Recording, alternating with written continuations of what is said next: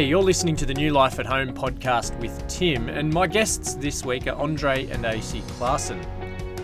Andre and Acie share so willingly and so openly about their lives. They let us in to see what it was like for them growing up in South Africa, but then why they left to come to Australia with their family.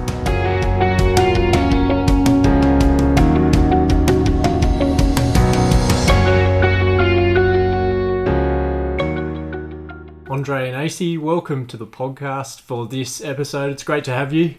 Thanks. Thank you very much. Good to be here. Yeah, it's great to be here. Yeah, we got the kids set up in the other room, next room across with Kate. They're playing some games. You're here to chat to me about South Africa and growing up there and your move to Australia. You're going to share your story about that.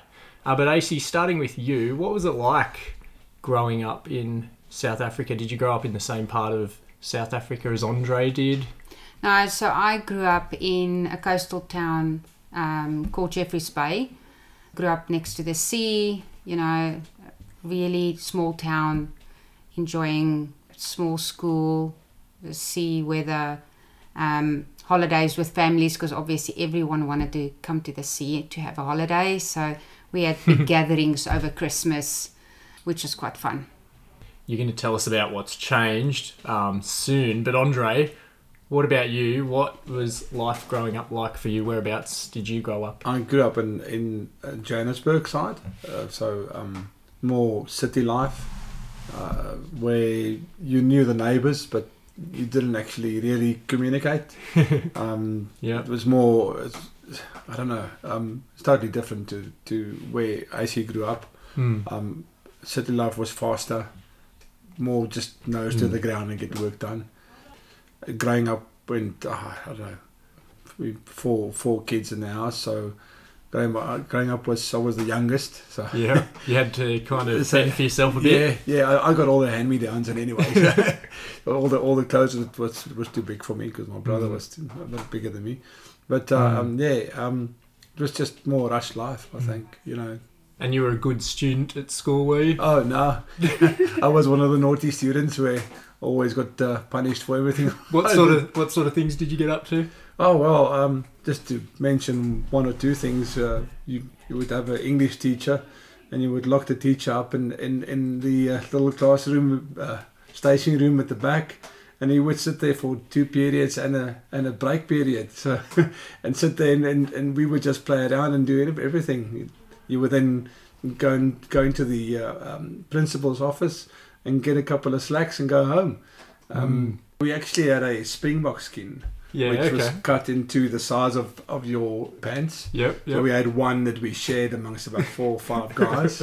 And then you would go into the principal's office with this thing in your pants, and the principal would give you 6 cane whacks, and you would not feel anything. But you'll pretend as if you felt it, and then as you go out, you pass the same skin to the next guy, and he would quickly put it in his pants, and then he would also get his 6 whacks, and then after we all got our 6 whacks, we were sent home because you were sort of suspended for the rest of the day, and then we would go and have fun out doing whatever, with no sore backsides, But we got Did you know Andre Acie when he was like this? No, thank goodness I didn't know him because he was naughty. So I don't think I would have looked at him twice if I knew him back then. So when did you meet him?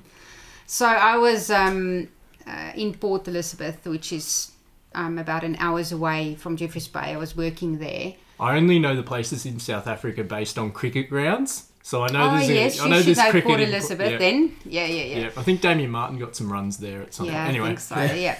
So we met up at church, actually. All the young adults went for coffee after church service the morning. And Andre was saying, we should all go to the beach. And everyone was game. And Andre said, no, we need to get a ball. And I said, yeah, sure, I'll go with you. We'll quickly buy a ball and we'll go to the beach. And so we spent the day at the beach. And to the surprise of everyone at church, we ended up back at evening service walked in holding hands. Everyone looked at us funny, but we connected. So Yeah. that was really nice. So what was church like in South Africa? So church is really a lot of people. You know, it's so much bigger than what we have here. Just lots more Christians? Yeah, In South it's Africa, yeah. so Christianity there is very common. So it's everywhere and everyone knows of it. So you don't have this sort of worry of, can I speak about Christianity or not? Which is sort of the case sometimes here, but there it's everywhere. So that's really something that I miss as well, that freedom Yeah. to be able to communicate with anyone really, and not worry about what you say and how you do it. Yeah. What church did you go to growing up, Andre? Dutch Reformed. Yep. Where I don't know if you know, but very systematic. Now we stand, now we sit, now we sing, now we play. So you sort of knew exactly when what's going to happen. Yep. But I mean, I was like Acie. We grew up in the church basically, and very big. Our community was bigger than what Acie was used to.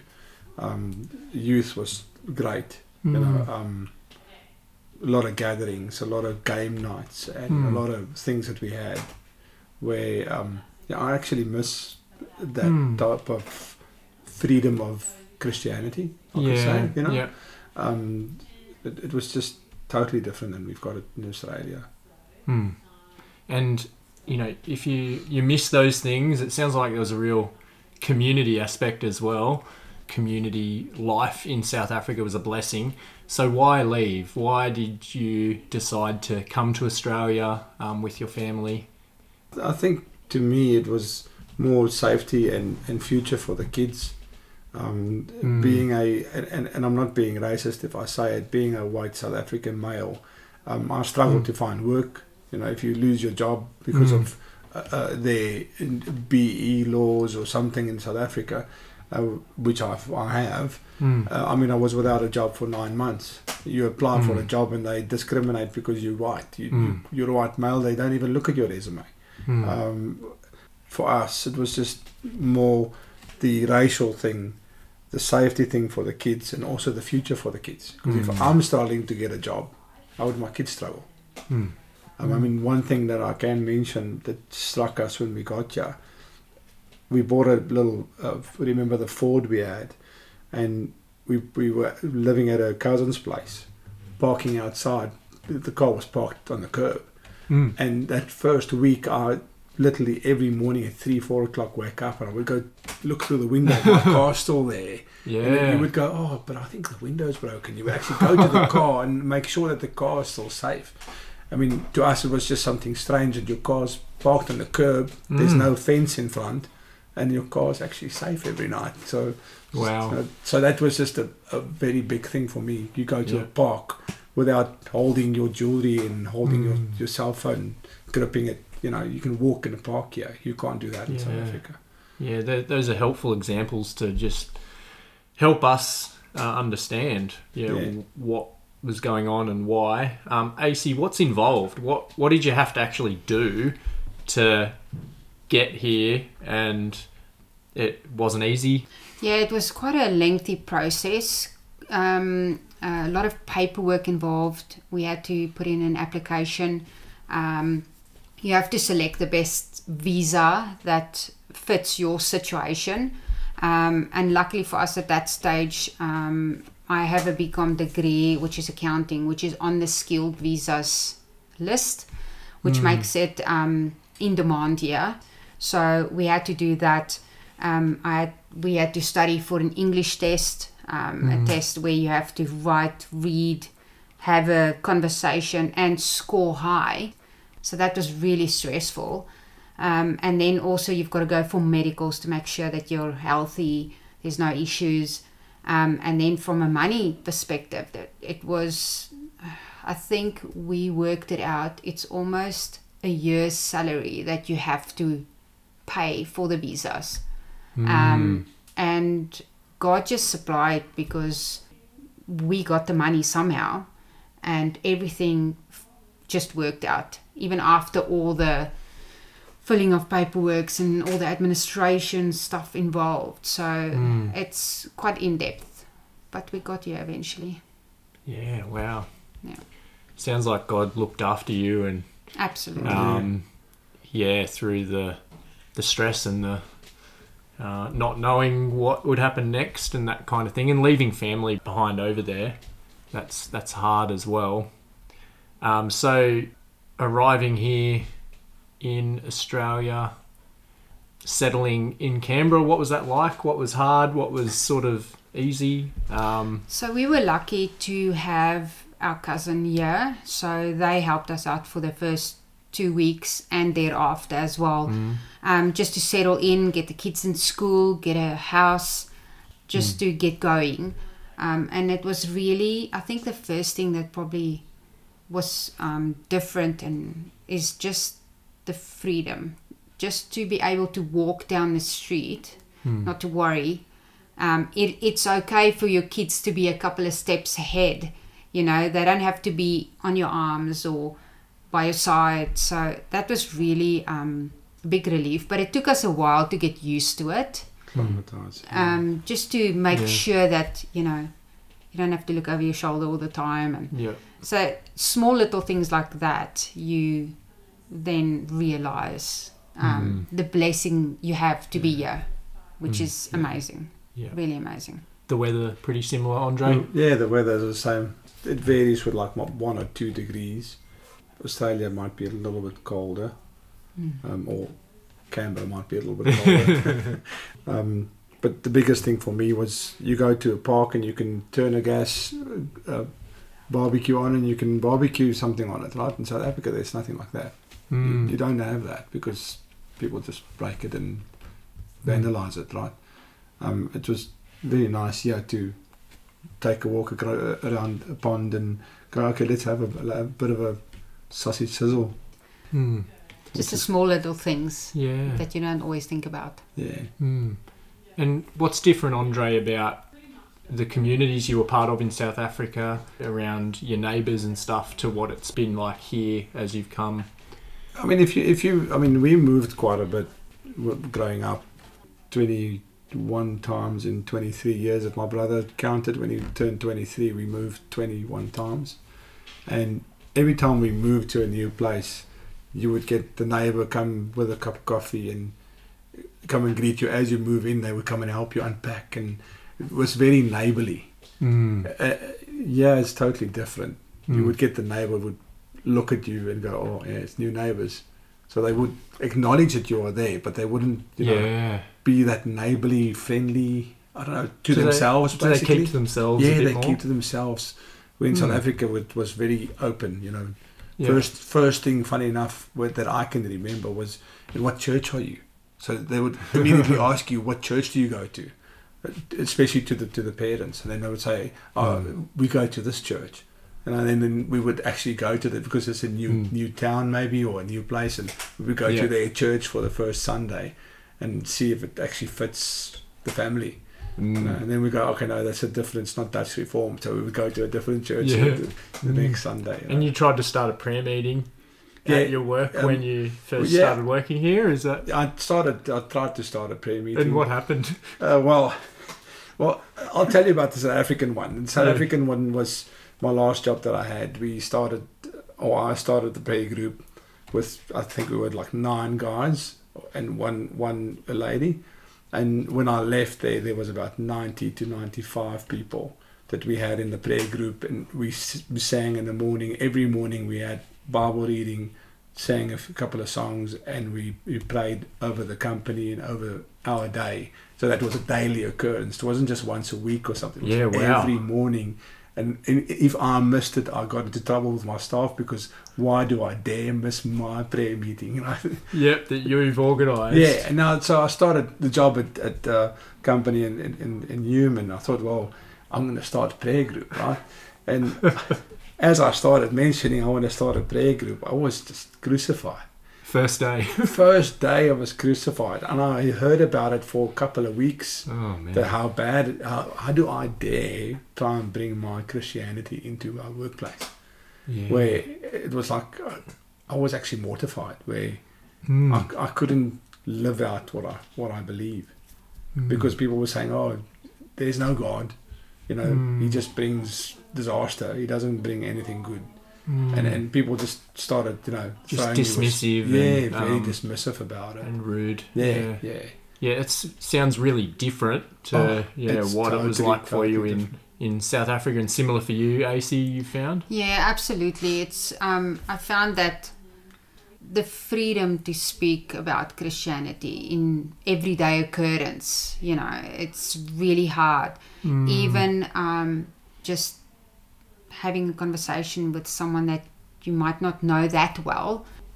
Oh, I'll pray for you, or let's pray together, or small little things like that, which, it's sort of like it's a taboo to do it. Yeah. Or you're sort of denying someone their rights by saying something. I don't know. Yeah. It's just really hard to do that.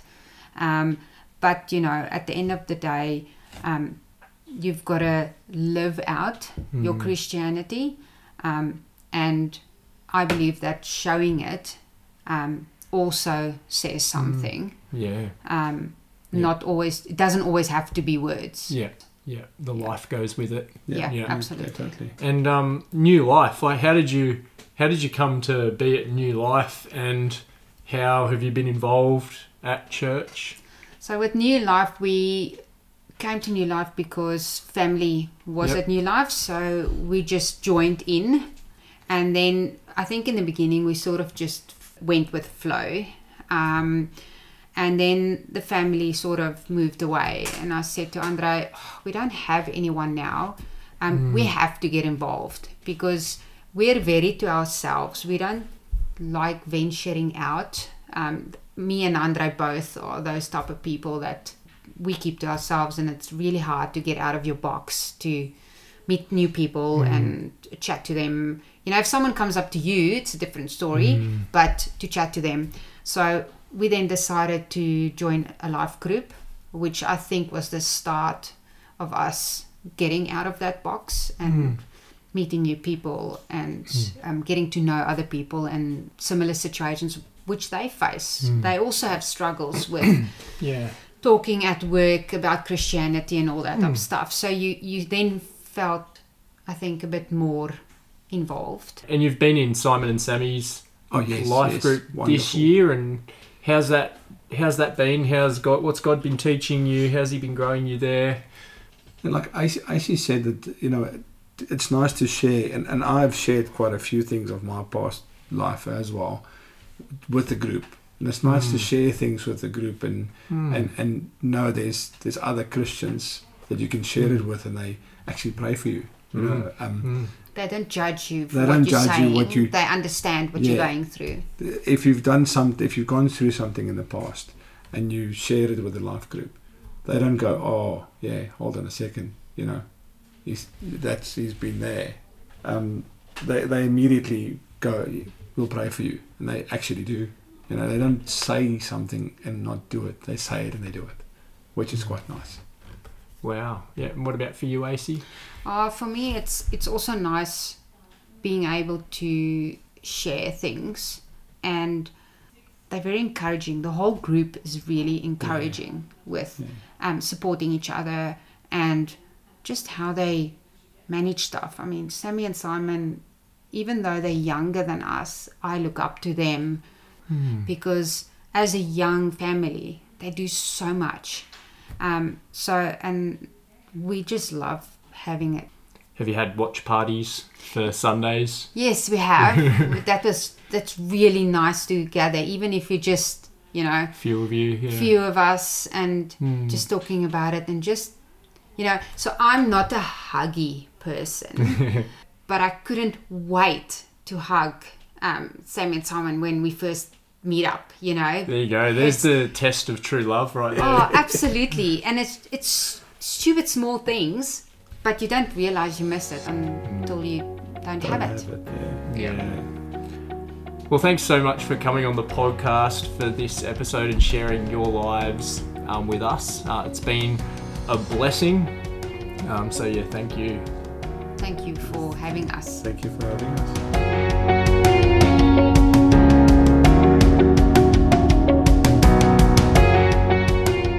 Thanks for listening to this episode of the podcast with Andre and Acie Claasen sharing their story of moving from South Africa to Australia and settling in at new life.